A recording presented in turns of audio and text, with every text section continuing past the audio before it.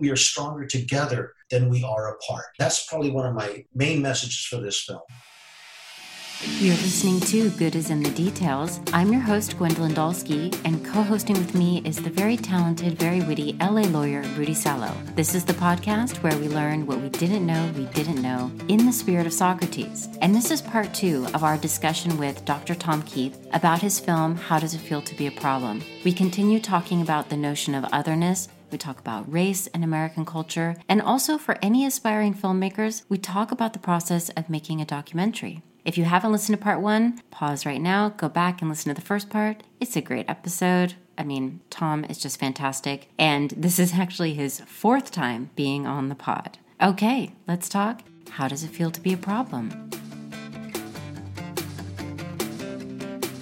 Something else in your film, it's not only Black Lives Matter that you're covering, but essentially anybody who's been othered. Is that fair to say? I was interested in the discussion about Native Americans or indigenous people because there's this rise in interest and understanding. Now, there's a lot of pushback, but I'll give you an example. There's somebody who's in his 30s. He's a young man on TikTok, and he goes by the name Modern Warrior, and he's made quite a name for himself. And when you look at his videos, there's no, like fiery, entertaining things. He's actually just being very, very clear about historical facts about what it means to be Native American. And what brings me joy is that his account is over something like 2 million and he gets so many hits. So there is this hunger for having an understanding of what the foundation of the United States is, even though there's still this denial. But I'm wondering if the denial is getting bigger because the understanding and the interest is there. Anything that you learned about covering Native Americans in that history? Well, I've sat down now with elders all over the country.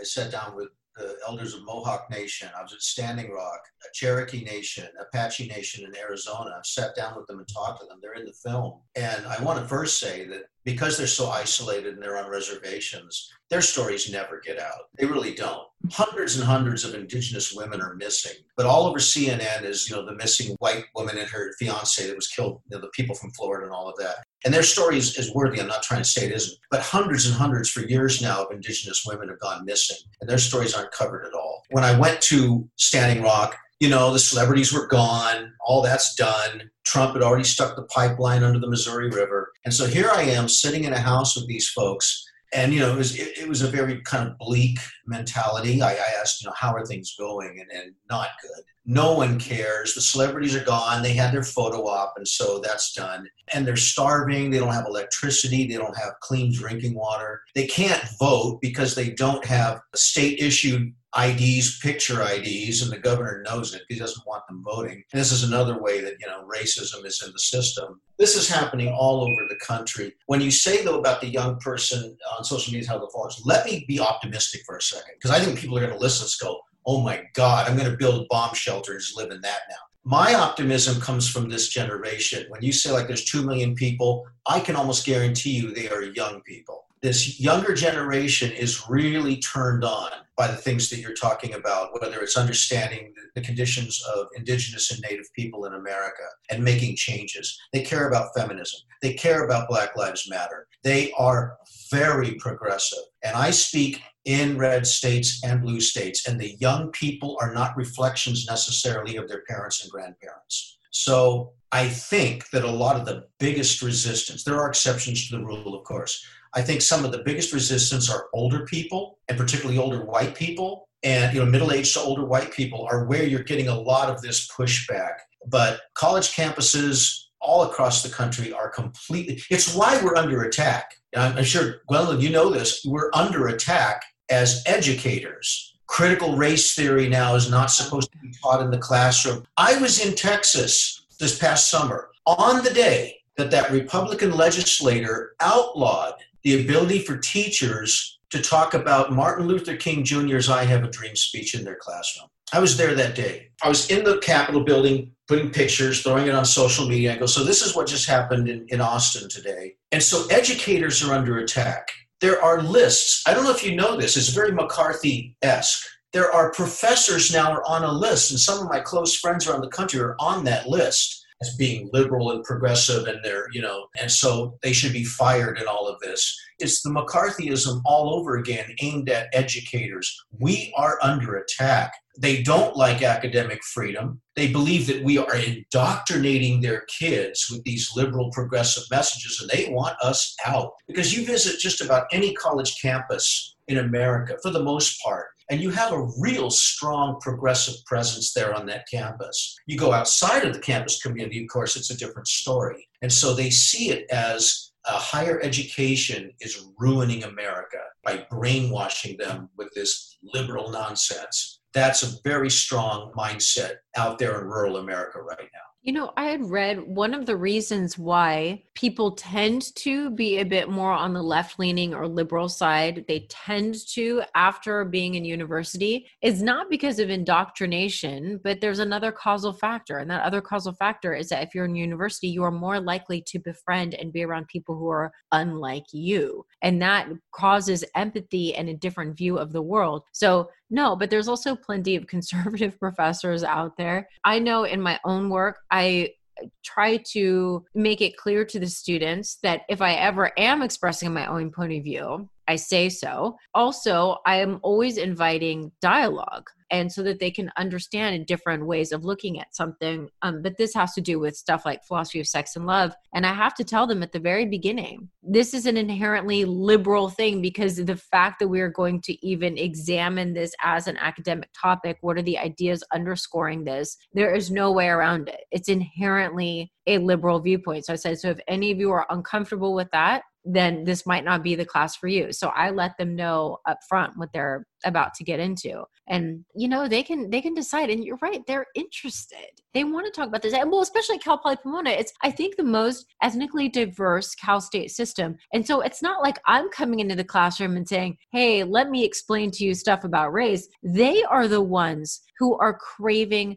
the dialogue and want to be heard. And just to give you an example, a lot of times when we talk about race, and this also is in your film talking about Asian Americans, their history is left behind. And Rudy and I did an episode that talked about Asian American history with an Asian American scholar. And I can't even tell you, my Asian American students who have listened to that, it's incredible. It means so much to them. It means so much to them because that is something that is overlooked and not discussed. But it's not only for my Asian American students, it's also for someone like me. It's also for people who are not Asian to have this awareness that there are different ways of experiencing the world. I think I just went on a tangent. And for anybody to be, to be upset about that, you know what it is? It's that there is different ways of being in the world. There's different ways, like when it came to Kaepernick kneeling and everything, I remember saying to somebody, a conservative family member who was upset about that. And I said, well, not everyone's experience of being American is the same. And I think that is maybe one of the ways that it seems to be liberal, is that there's this recognition that there are different ways of being in the world. There's different ways of being American in the world. There's different ways in which we are treated by the system in the world. As far as systemic, you're talking about law enforcement and such, but there's also banks. There's also realtors. There's also, my father was in Vietnam and got the GI Bill. I am the direct beneficiary of that because as a result of that, he was able to put a down payment on a home, get a better education, get a nice 6-figure job, and then invest in me. And where I am right now, if I were like a conservative person who sometimes I hear arguments like, oh, slavery was so long ago, what is everybody complaining about? It's because somebody my age who also had a parent in Vietnam who was Black would be in a different economic situation. To suggest that it's all in the past is incorrect because it affects everyone's life right now. And for those who don't know, let me tag on to that. There were 2.5 million GIs in World War II. When the war ended and they came back here, the government did not extend the GI Bill to them. And so white GIs were given, like you said, terrific interest rates on loans. The suburbs were being built in the 1950s. And so here are these beautiful little homes outside of cities. So you don't have to live in the inner city anymore. You can commute to work.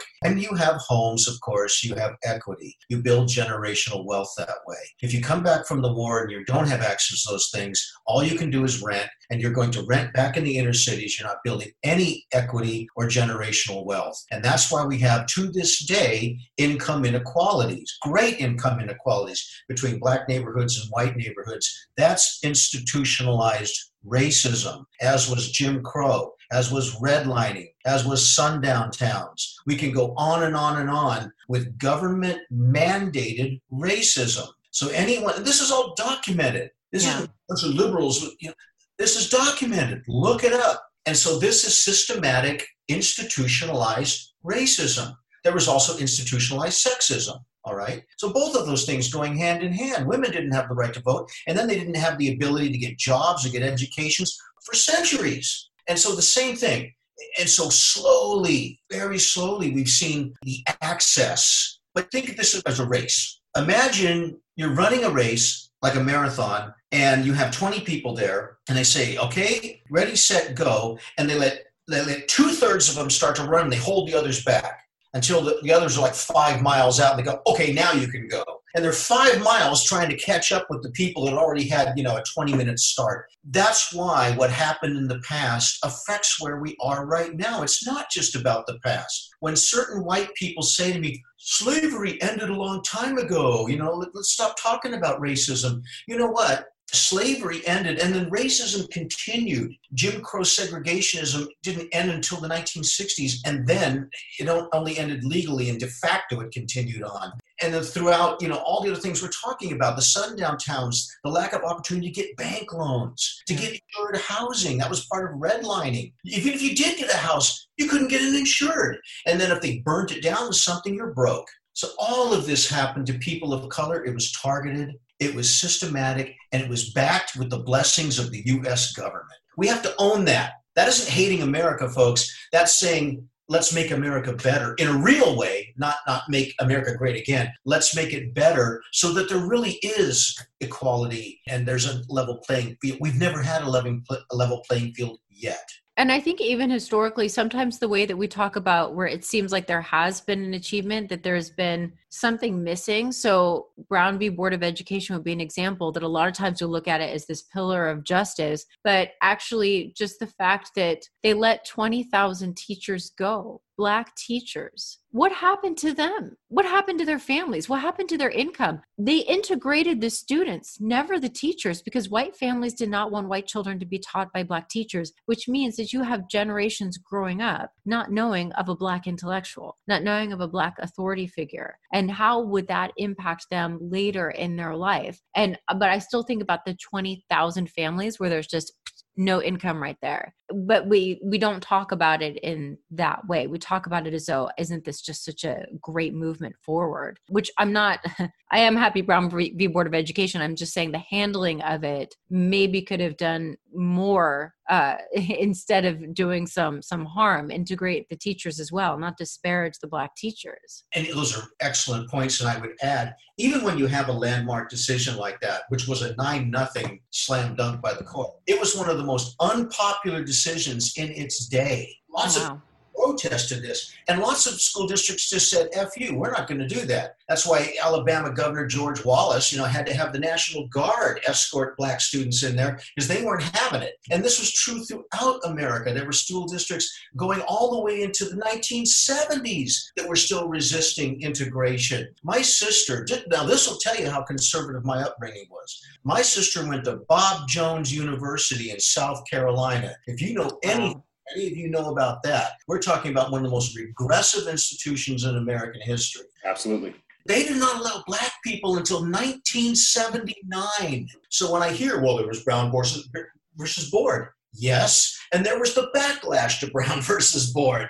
that went another 20 years. And there's still people, of course, that are complaining about this. And it wasn't just in the South. There was those riots in Boston school districts for years in the 70s as well. You can go back and take a look at that. I mean, the Northeast also had their own. California, we had our own situations here. So I'm trying to be fair to the South for once. I mean, it was the whole nation that was the issue. I don't remember California back in the days. It was as conservative and racist as any place. We had enclaves of Klan here, I mean, big outpourings. if you do any like little tiny bit of historical background into the communities in Orange County, you could actually find some crazy Ku Klux Klan or German Nazi stories that go back there in Anaheim and Fullerton. And I was obsessed with learning the white supremacist background of Orange County because I grew up there. I'm an Arab American. And that impact that it had on me, being affected by the skinheads, I had to learn like, why, where did this come from? All you got to do is open up a couple of books or do a couple of Google searches, and it's there. I mean,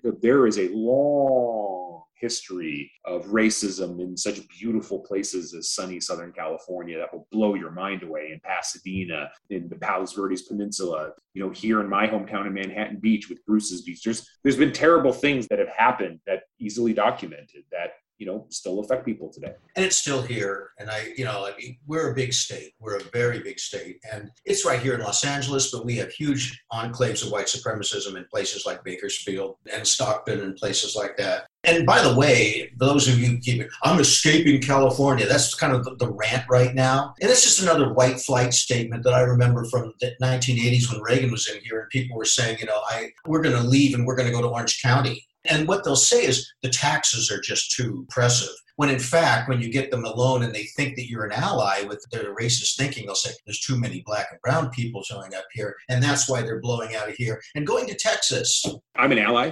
There are too many taxes in California, but that's not the subject of the show. We could talk about that some other time. We've definitely talked about that, Tom.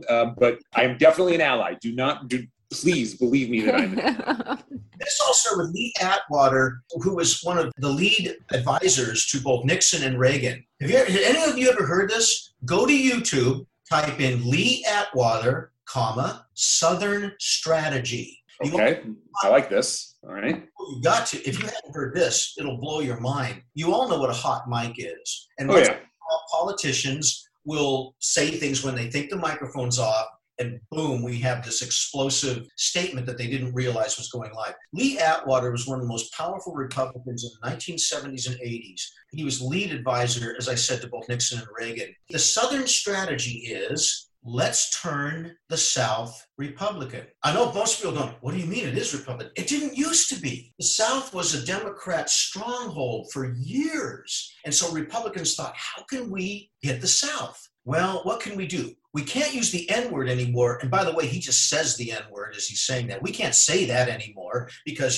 that's no longer cool. That's no longer politically correct. So what we have to do is talk about racism and black people and all without saying it. And so here's the buzzwords we're now going to use. Welfare. And we're going to talk about big government. And we're going to talk about taxing us. All these things that really, if we can villainize a group of people, the poor, black people, immigrants, if we can turn them into the villains without coming out with real racist rhetoric and just saying racist things, a bunch of people in the South are going to flip and they're going to become, and was he correct? Please, and it's still going on. The dog whistle politics of Donald Trump were daily. I'm hearing it now when I look at, this also reminded me of our discussion with Dahlia about viruses, but I hear when people are talking about the border and they're saying they're bringing in COVID, they're bringing in disease. And so the dialogue is immediately associating other immigrants, people at the border with these are diseased people. It's so bad. And I'm thinking,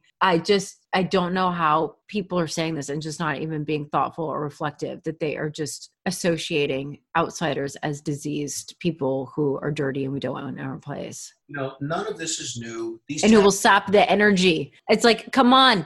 There's, I've even heard one particular nasty guy on Fox, which I won't even give him credit for his name, but he has talked, this is an effort for Democrats to get new voters because they'll vote for Democrats. But a lot of people from Latin America, from south of the border, are actually very socially conservative. So it's ridiculous. That is not some sort of a long-term Democratic plan. And it's not a way to devalue somebody's vote. And making the United States bigger and having more business and bringing more people in, the underscoring assumption is that an immigrant would take everything instead of actually give more. It's so bizarre to me. again, I think it's a tactic used for political purposes. They're saying this to a particular base. A good example is Cuba. When the people came over from Cuba, they're decidedly conservative because their perception was the Republicans are against Castro, we're against Castro, so now we have coming in. When in fact, the Republicans would have loved to stick them all on a boat and boot them back to Cuba. They wanted nothing to do with them, and lo and behold, they all become Republicans because of the common idea that Castro's a bad guy and has to go. So you're right. There's no basis for this notion that this is somehow a democratic plan to get more voters. It's absurd. And you have lots of Latino voters today that are conservative or moderates in one direction or another. But these are tactics they're using. They're using racialized imagery of poor people who don't have a political voice, mind you, to try to rally their base and charge up their base. One thing Trump has been good at, I don't think he's particularly bright, but he's good at some things. He is good at really railing and getting people angry and upset and all the name calling to pejorative, name calling, and it works. It gets people really angry and excited. And that's why he would have these rallies with huge numbers. I mean, now he doesn't. And people say, look at this movement, something's happening. Well, the same thing, and I know there are people that are going to say this is going too far, but if you look at the early rise of Adolf Hitler, who was jailed before he came to power, he was considered a joke.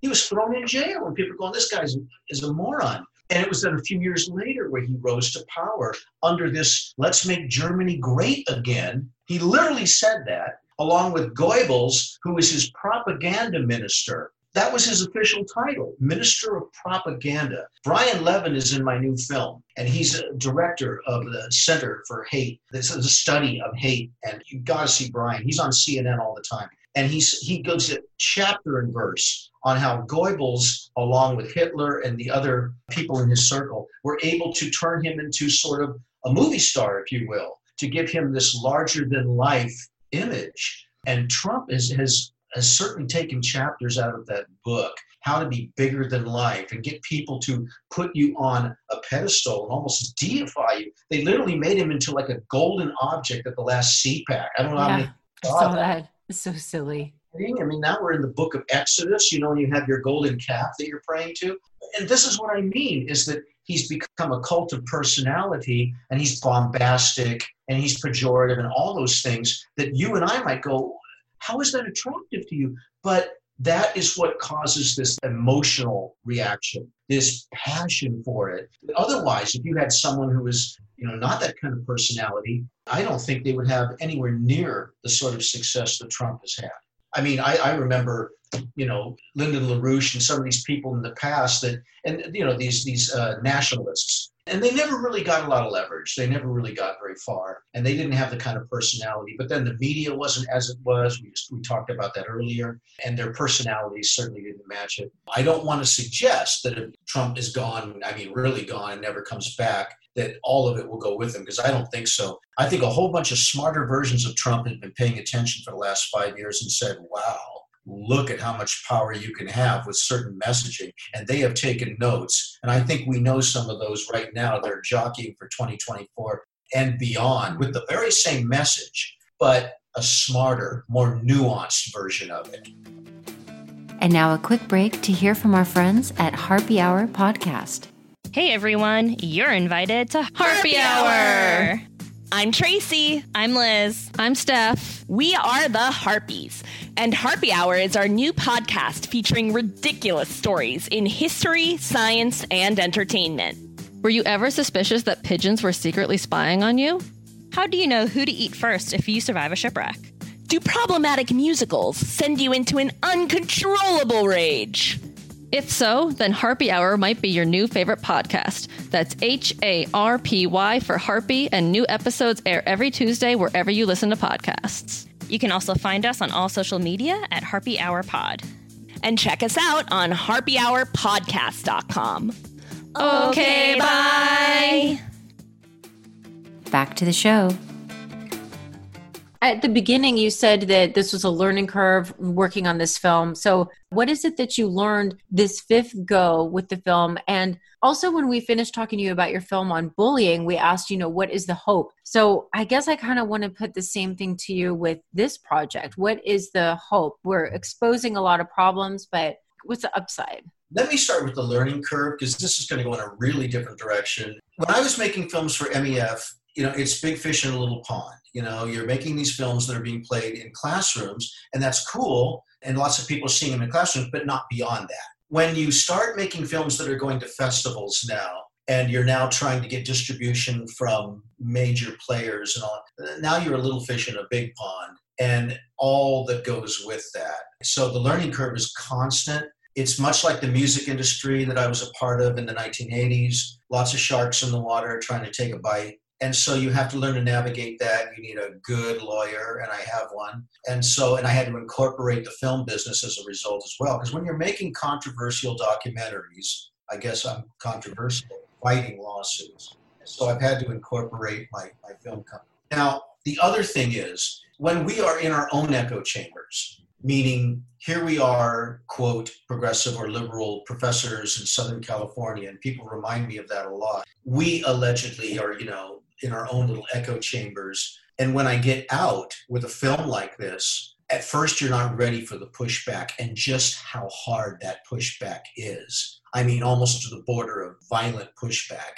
And so that's part of the learning curve as I'm taking this film out around the country. And I'm being very selective with the festivals, by the way, because of this. There are people already who said threatening things about me and the film. They haven't even seen the film, by the way. It's just all the advanced stuff. And the teaser couldn't be more positive. My goodness, what are they going to do when they actually see the film?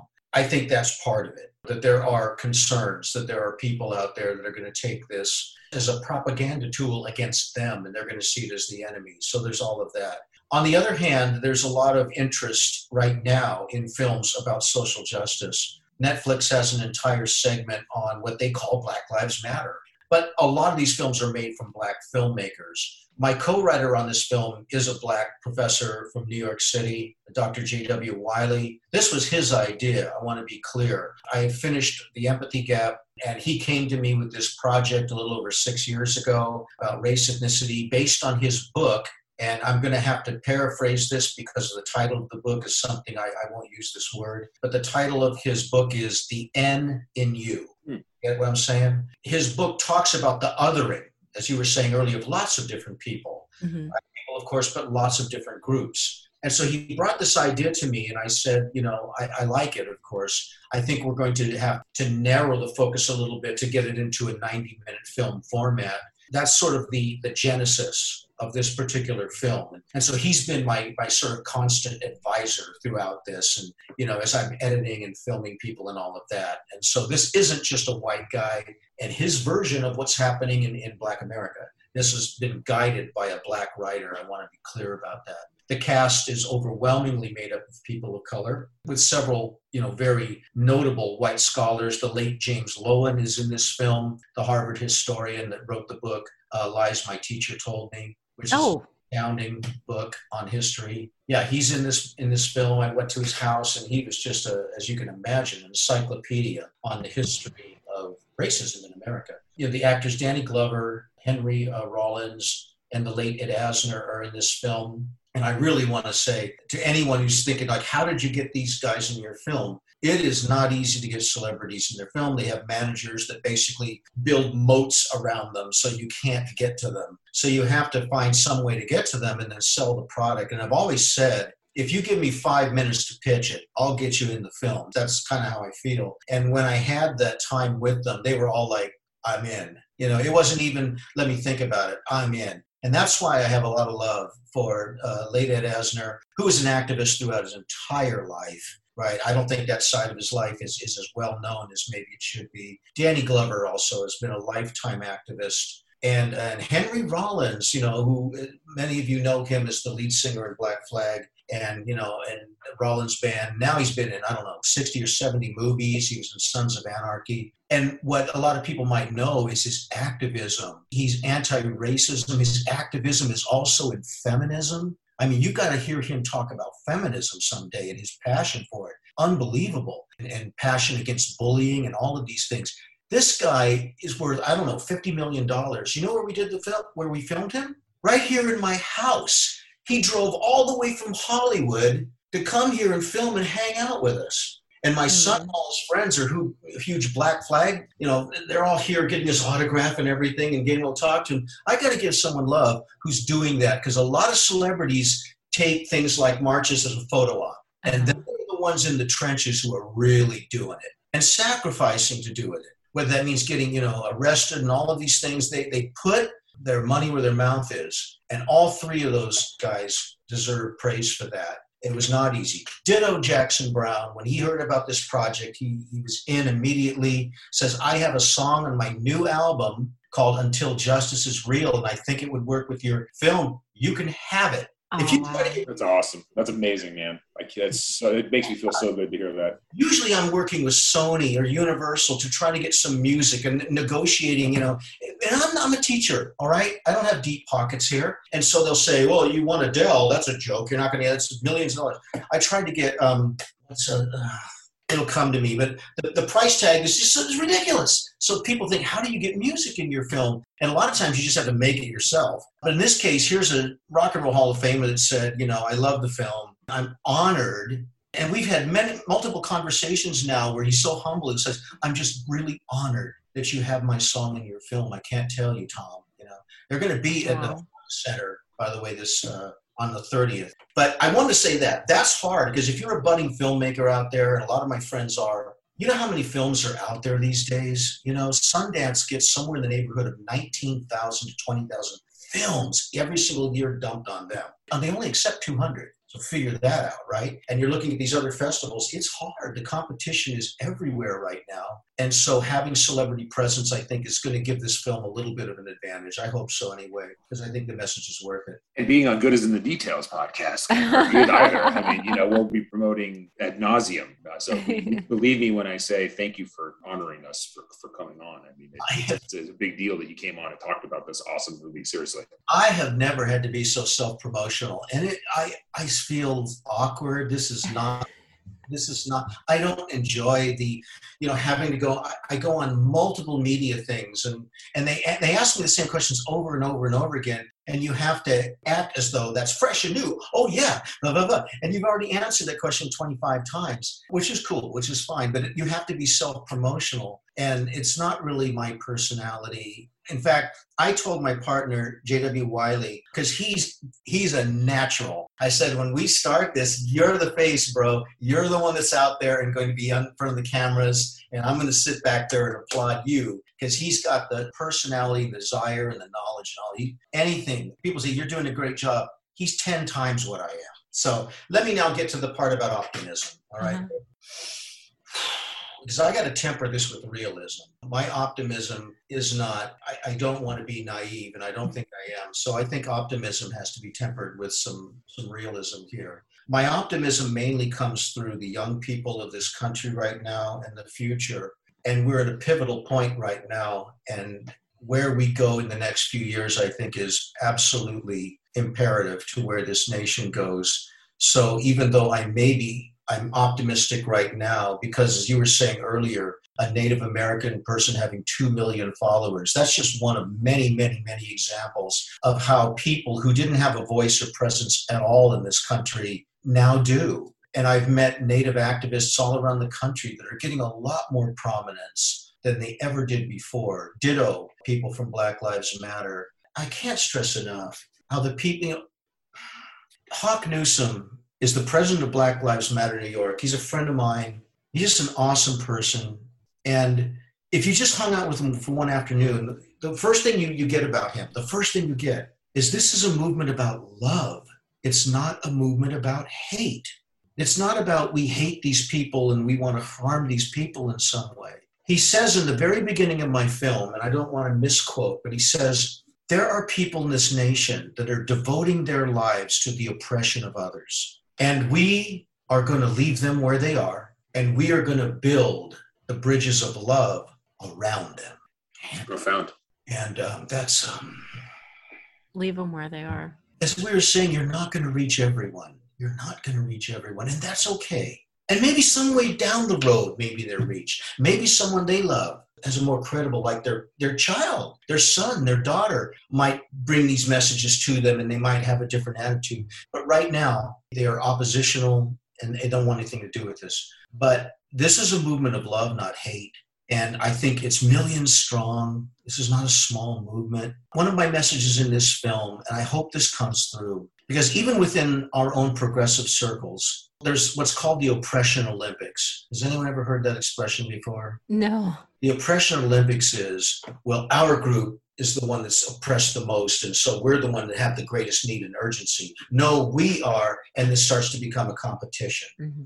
Okay, so one of the things I'm trying to suggest in this film, and a whole bunch of unbelievable people are in this film agreeing with me, we need to build alliances. We must reach out to all of these different groups and work together and not see one another as competitors. There's strength in numbers. And if we continue to be fragmented and say, this is our territory and we're going to work only on this territory, you folks over here, I don't think that's going to work. I think we need to come together and build alliances. And that's how my film ends, is on allies and the need for allies to come together in solidarity and commonality and work together. And I think that's the key to turning this movement into a huge movement. It already, I think, is growing and it's big, but I think it can get bigger, and that's how we do it.